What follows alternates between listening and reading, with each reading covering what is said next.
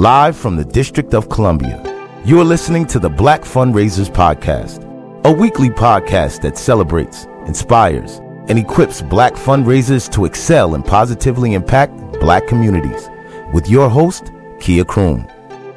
Good day, good people. I am Kia Kroon, the founder and host of the Black Fundraisers podcast, your weekly podcast that celebrates, inspires, and equips Black fundraisers to positively impact Black communities. I want to thank you for tuning in because I know you got options out here in these podcast online streets. So thank you. Visit me online at www.kiacroom.com to connect with me and find out what a sister's been up to in this fundraising and philanthropy world. Check out the Black Fundraisers podcast video podcast on LinkedIn or on YouTube. I think it's given, but I want to hear from y'all. Let me know what you think. Enjoy. Good people. On today's episode, I am joined by Jeff Scheifels, senior partner at the Veritas Group, which is renowned for its incredible body of work and best-in-class pedagogies for mid-level and major gift fundraising. Jeff shares his fundraising journey and talks about his very public, personal, racial reckoning that he experienced following George Floyd's murder. Plus, we get into the new Hallmark Black Fundraisers podcast and Veritas Group partnership, which will bring you best-in-class online fundraising courses, including an upcoming course, How to Start a Major Gifts Program. And I am personally encouraging you to sign up. It will give you the foundation, tools, and tactical strategies necessary to create a banging major gifts program that will thrive. And I couldn't be more excited to collaborate with the Veritas Group to deliver this rich content to you. So check the show notes for details and go on and sign up because we go live October 11th, which is next week. See you soon, y'all. Please stand by as I bring Jeff to the Black Fundraisers podcast stage. Hello, Jeff. How are you? It's so glad to have you on the Black Fundraisers podcast. Welcome. Thank you, Kia. It's great to be here. This is going to be fun. This is going to be a delight. And can I say that on the Black Fundraisers podcast, we walk the walk and talk the talk because you are the first white male to step foot on the Black Fundraisers podcast. Wow. Yeah. I'm honored and a little nervous. We're inclusive here, so don't be nervous. You're in good company. This is our tribe, fundraisers from across the world, right? Absolutely. Absolutely. Yeah. So, Jeff, let's start off. Tell us a fun and little known fact about yourself, my friend. Here's a little known fact that people don't know is that I studied Gregorian chant in Italy when I was in my early 20s.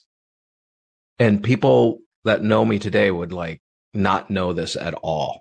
Okay, so you've got to tell us what that is. I don't know what that is. Gregorian chant? It goes way back to the 14th, 15th century. The church was basically the Catholic Church back then. That was it. And it was the first forms of singing psalms that the church had choirs and individuals would sing. And so if you look it up, go to Spotify and look up Gregorian chant, and you will get all kinds of great things. But it's just a form of very contemplative, meditative music that I was fortunate enough to study in Italy in 4 of the major cathedrals in Italy. And then I also got to sing for the Pope back then. So it was pretty cool. Pretty cool. Yeah. That is a fun and interesting and little known fact, and very interesting. It sounds like a form of worship. Is it safe for me to say that? Yeah, it absolutely is. Okay, a form of worship. And y'all know I got my tambourine. I get my worship. You're going to get hooked on Gregorian chant now. I'm really excited. Okay, now. Hold my mule.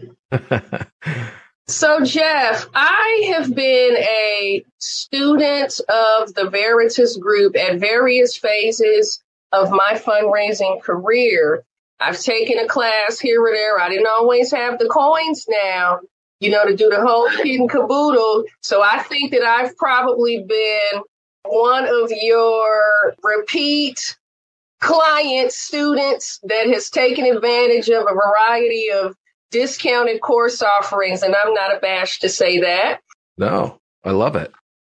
Yeah, I found it to be really insightful, really best-in-class strategies, and I'd love to hear the backstory about the Veritas Group. If you'd indulge me and the good people listening and share a little bit about how you got into development and fundraising and how the Veritas Group Academy came about. Yes. Okay. I'll give you the quick one because it's a long, I've been in this for 32 years. So there's a story behind all of that. But I originally got into fundraising by mistake because I was just fresh out of college. I had moved to Philadelphia to actually work with kids in public housing. I needed a part-time job. So I called this Christian Peace and Justice magazine called The Other Side. And I called them because I used many of their articles for papers I did in college. And I knew they were in Philadelphia. So I just called them out of the blue and I said, hey, do you have any jobs? I'd love to come work for you. And they said, well, actually, we need a fundraiser. And I said, I have absolutely no experience, but I'm willing to learn. And they said, well, come over and let's talk. I did. And I got this job. And I learned how to do fundraising by doing free seminars, reading anything I could, making tons of mistakes. But I learned how to do fundraising for a cause that I really believed in. And I was hooked immediately into fundraising. I love the idea of being able to help people give away their money to something that was really important to them. And it grabbed me immediately. So I did that for 6 years. And then I got another job at a larger nonprofit in Philadelphia, working with people with disabilities. That experience gave me even more understanding of major gifts and corporate giving and United Way stuff and events and all of those things. And then I finally after a couple of years, I got a call from this company called Domain Group based in Seattle. And they said, hey, we want you to consider moving out here to actually be an account director to work on a number of our clients. And I moved the whole family to Seattle from Philadelphia. And that's where I learned everything about direct response fundraising, the discipline of that type of fundraising. And that's where I met Richard Perry, who was at the time the owner of Domain.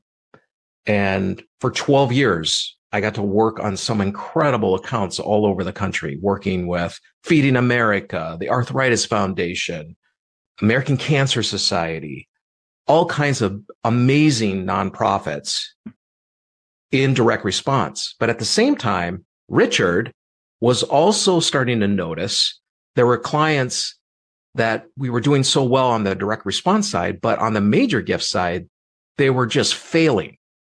So Richard really started to develop a conviction around major gifts using the discipline of direct response fundraising, meaning really looking at data to drive strategy, looking at having strategic plans, having schedules, and being very disciplined about meeting. And all the things that we did on the direct response side applied to major gifts, and started working with a few of our clients, and they saw tremendous success with a very disciplined approach to major gifts.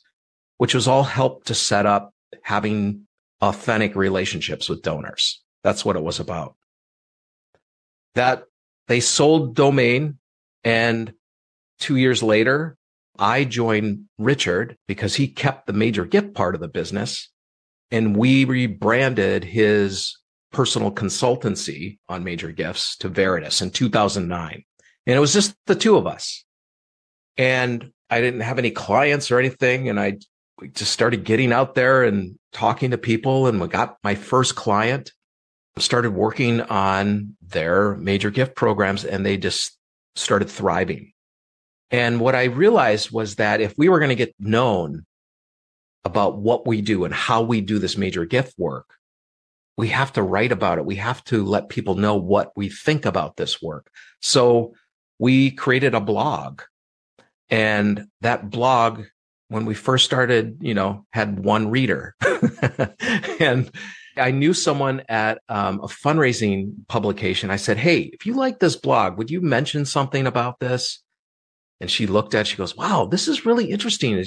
You have a different approach, a fresh approach to major gifts." And she published a few of the blog posts in the magazine. And all of a sudden now we had like hundreds of subscribers to the blog. Well, today we have over 30,000 subscribers to the blog. Wow. We have a podcast. We've put out like 25 to 30 white papers. We've now written 2 books. And all of that has helped us generate business with serving over 80 nonprofit clients as a consulting basis. And then we have this whole Veritas Group Academy that you just talked about, because in 2016, we were trying to figure out a way to get what we call the Veritas way of doing major gifts and now mid and plan giving out to as many people as possible. But some people can't afford the consulting. So let's try to create these courses. So everything that we learned in the consulting side, we applied in these courses. And in 2016, we launched that. We had our first course, and I think we got like 100 people signing up. It was amazing. Incredible. Yeah. And so since then, we've been able to work with over 5,000 fundraisers all over the world who have taken our training. So it's a pretty cool story. We never set out like, oh, we want to do this and in 10 years we didn't do that. We just wanted to produce good work. And we really felt that this approach to fundraising, which is very disciplined and structured, but all in the context of building real relationships with donors, and that if you did that, the money would follow. That's what we set out to do. And out of that, we've just have had organic growth. It's been amazing. It's been so much fun. That's a great story. And it sounds like what I appreciate about the story is the fact that you, like many others that I talk to that do this work, it kind of found you. Yeah. I did not say I was going to be a fundraiser. I wanted to be a broadcast anchor. You were working with children and youth and trying to keep the lights on, and is what I think I heard, right? You found something that would pay you just enough to pair passion and financial solvency for your household, right? And that's exactly it. And in my LinkedIn summary, I say I didn't pursue a career in fundraising. It found me. So I always love those stories about how this work just pulls you in. I feel like the work gives you a big hug and you just kind of, like this just feels right. That's the way this work feels to me every day. Yes, that's exactly what happened. When I said that work just grabbed me. It was like, this is something, because I was going to be a inner city high school history teacher. That's what I really wanted to do. And then I just bumped into this, and I've got to do this. This is so much fun. I feel myself doing this work? Lord to bless, because I have a high school student right now in his last year, and I don't envy anybody who's working with those jokers, at that age. That's a very admirable cause too. But no, that's a great story. And I'm very familiar with some of those books, The Veritas Way. One thing that sticks out to me is the permission-based asking model. And I'm going to let you in on a little secret. Since the pandemic took place and everyone was home working, when this is back in April of 2020, March of 2020, when I was trying to figure out, okay, how are we going to do this in a virtual environment? Trying to do my Zooms and my phone calls with my major donors. And I remember printing, just typing in a Microsoft Word doc, permission-based asking, right? And I've taped it on my little window because I have this marvelous view of this huge tree in front of my bedroom window where a lot of the magic happens that good people listening that you hear and see, and even you too, Jeff. This is where the magic happens, okay, in my bedroom. This is my executive office. And so I taped that to my window just to remind me to use that approach in my line of questioning with the donor. So good people listening, it's good stuff. I've tried it. It's true. I've had very encouraging results. And Jeff, I want to let the good people in on how you and I got acquainted. Okay. Yeah, let's do that. We talked about it a little while ago when I joined the Veritas Group's podcast, and he was modest and didn't plug it, but it's called the Nothing But Major Gifts podcast.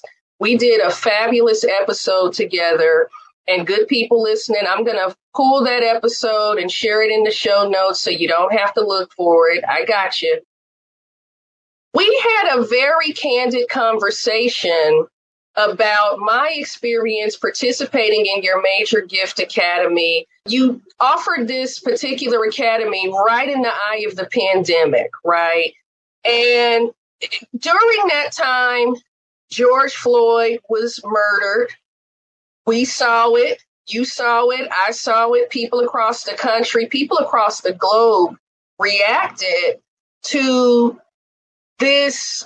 I don't even have the words to describe it. This inhumane murder of this Black male in plain view, videotaped, it's etched in our minds and in our ears forevermore, right?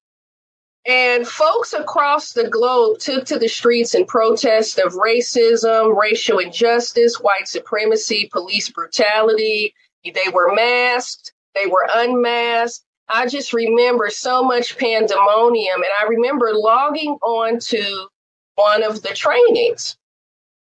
And I remember everyone was talking candidly about their experiences with COVID and the conversations they were having with donors. And I remember hoping that you or a member of the team would weigh in and acknowledge the events around George Floyd. And I remember feeling disheartened, if I can just be completely candid and transparent. I remember feeling deeply disheartened, and I felt an uncomfortable wrench in my stomach, like a knot in my stomach, when there was no discussion of these events. And I'm going to be honest with you, I completely disengaged with the content. I had a Black female counterpart. She and I were both in the class. It was one of those, you were generous. You all said, pay what you can. And I think we $50, $25. Look, just being honest, we paid what we could at the time. But I remember we talked, and we just talked about how it felt not to have that conversation. Because you've been very public about your reckoning you experienced both personally and professionally in your DE&I journey since receiving this feedback from me. And I'd love for you to take a moment and just react to this. What happened at that moment was I didn't know how to respond. I felt inadequate. I mean, this was like a huge moment, this is a huge historic thing that happened that had to be addressed. And we didn't do it. We didn't do that right away. And that really shook me up personally, the whole thing. But I wasn't able to, at the time, know what to do publicly. And then I had a few people within my own company say, are we going to do anything? Are we going to say anything?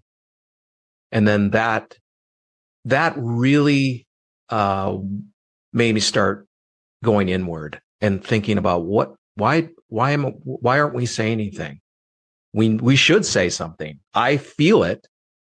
It was incredibly painful. I knew that this was a moment that we could not let go and not say anything. And so I did a lot of reflection, personal reflection about why wasn't I reacting immediately to this? And why couldn't I do that publicly?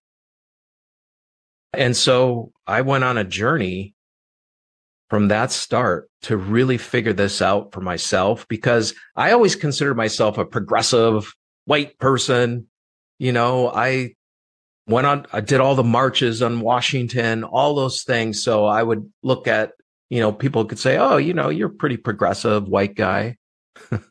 But that moment really shook me. And that's when I started doing my own analysis of myself and what is it. And it's like, I forgot, it's not, the issues around equality to me were easy to talk about. Yes, everyone should be equal. But then I started wrestling with this, Kia, around equity. And what does that really mean? And as a white male, middle-aged white male, what can I do in my little part of the world to bring about that? Besides becoming more diverse as a company, our company, we had maybe one person of color. And a big reason for that is because we grew up our company of people that I knew. And because I'm white, I knew mostly white people. But all of that whole event shook me to realize we've got to make some changes, but not just for the sake of bringing people of color in and diversifying, but to understand that to do that will make our company better, will make what we do better for our clients. And so from that, I've been on this journey. I've been doing the work, trying to do the work of meeting people, making connections, meeting people like you, Kia, reading everything I can, podcast series on being white and seeing my own whiteness and my own privilege that many of us who are white have no clue about because we just live in this world oblivious to it. That event reawakened in me something that has now really changed the course of my life, because it's now something that, as a white middle-aged person, I want to be able to leave a legacy to create equity for people of color and women who might not have been able to do that, being able to have that. And I have I have this company. That's what I have. And there's something I can do to create that equity. I'm going to do that. And so I have a whole plan over the next 12 to 15 years, Kia, of how to be able to provide that. It's really changed my life. I can appreciate that, Jeff. And I thank you for being candid. I thank you for sharing your reflections around your journey, right? And owning some things, right? Because for my community and people of color communities, there's some lack of ownership that we still contend with on a day-to-day basis, and that blindness. And I can appreciate that. And I appreciate you sharing those reflections. And I appreciate your acknowledgement that this is a journey. this is something that you commit to throughout your life, as though you are a person in a recovery community, whether it's a gambling or alcohol or not, like whatever we're dealing with, it's a linear journey, right? It's exactly it. I've been reading articles recently, and I think one of them was one that you put up in LinkedIn recently around how diversity officers or chief diversity officers in companies now are all leaving. They're all hired. Everyone made it. Oh, we've got to have, DEI. We've got to put some resources to this. And now 2 years later, you're starting to see people disenfranchised and leaving those positions because those companies aren't committed anymore. And so I hear that. I totally see. I knew that, I could tell that was going to happen because that's how we react. And those that really care stick with it, and you see what happens. And so I'm deeply committed it's a daily thing. It really is. I'm forcing myself as a white middle-aged guy to put myself in places that I'm not comfortable. And what I'm finding out is that that's a good thing. It's a good thing for me to be uncomfortable and to learn and listen. It's changed me, and it's changing how we think about all this in our company. Yes, we've become more diverse in our staff, but beyond that, we are a safe place. We are a place that we can talk about these issues. It's not just, oh, we have now more people of color. That's not it. It's, are we a place that people of color and all of us can thrive and grow and take leadership positions? And so, you're right. I mean, it's a journey, but it's one that I'm really excited to be on, because I feel like now I'm 57, and I feel like this is a legacy that, as a white guy, because, as I said in our podcast together, white men got us into this stuff, and it's going to be white men to help get us in. And I really believe that it can't be on you to do this. It's got to be with the people that are in the positions of power and privilege to be able to recognize that and say, we've got to turn this around. We've got to change this. And I want to be part of that solution. Thank you. I appreciate that. So, Jeff, you're a fan of the Black Fundraisers podcast, and we have the bonus round where we get into hip hop, culture, all things rap. And you were very transparent, and Kia, that's not my lived experience, or as my grandmother would say, that's not my zhuzh, That's what she would say. And, I can respect it. We're not going to rap shame you.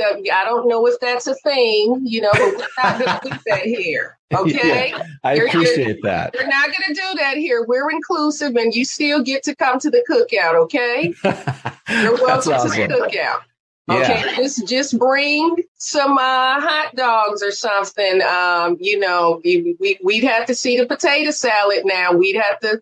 At the cookout, Black folks are funny about the potato salad, but you bring the hot links or the hot dogs, but you're invited.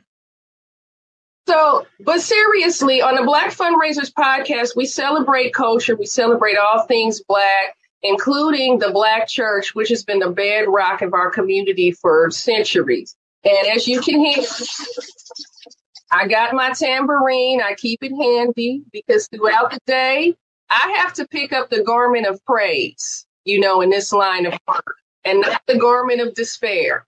And hold my view. That's my mantra. So I'd love for you to take a moment and just share your lived experience with the Black church. Tell us about it. So give you context how white I grew up. In my high school, our high school dances were polka dances. Polka music. All right. So just so you have that context. But my first experience with real Black music was when I was 7 years old. I lived in Omaha, Nebraska. My dad was in the Navy, and we were stationed there. Omaha, Nebraska. And my parents, we didn't have a lot of money. And so every Sunday they had these free concerts on Sundays in the city, and we go to them. And this particular one, I, as a 7-year-old, realized this looks different. We quickly found out we were the only white family on this lawn. And it, for me, it was fine, but I just realized, hey, no one here looks like me. And on the band shell was this black blues, soul, funk music coming out that kind of sounded similar to my parents' rock and roll when I was 7 years old. It was different. It had soul. It had something different. And I just remember the experience of that going, wow, this music is amazing. And that was just me at 7. 15 years later, growing up, I was into music in my church, my Catholic church. I sang in the choir, and I was a cantor for 35 years in the church. Okay, no kidding. So I sang, and I was up in front, and I led people in music. But when I was 21, I went to Philadelphia from St. Cloud, Minnesota, Philadelphia, to work with kids in public housing, tutoring, and doing after school programs and that kind of thing. And one of the things they had was a church that anyone could come to. And so we had a lot of kids come to this church. And because of my background, I was asked by the pastor to lead the music. I had no. And then he goes, and then they said, and here's the Songs of Zion book for you. And we had one piano and an 88, bless her heart, 88-year-old Black woman who was such a great piano player. And she was amazing to me because here I was, this 21-year-old white kid from St. Cloud, Minnesota. And here I was leading a church of Black youth in music. I knew nothing. And so she said, come every time we do this, come an hour ahead, and I'm going to teach you these songs. And so she taught me all the Black spirituals in the Songs of Zion book.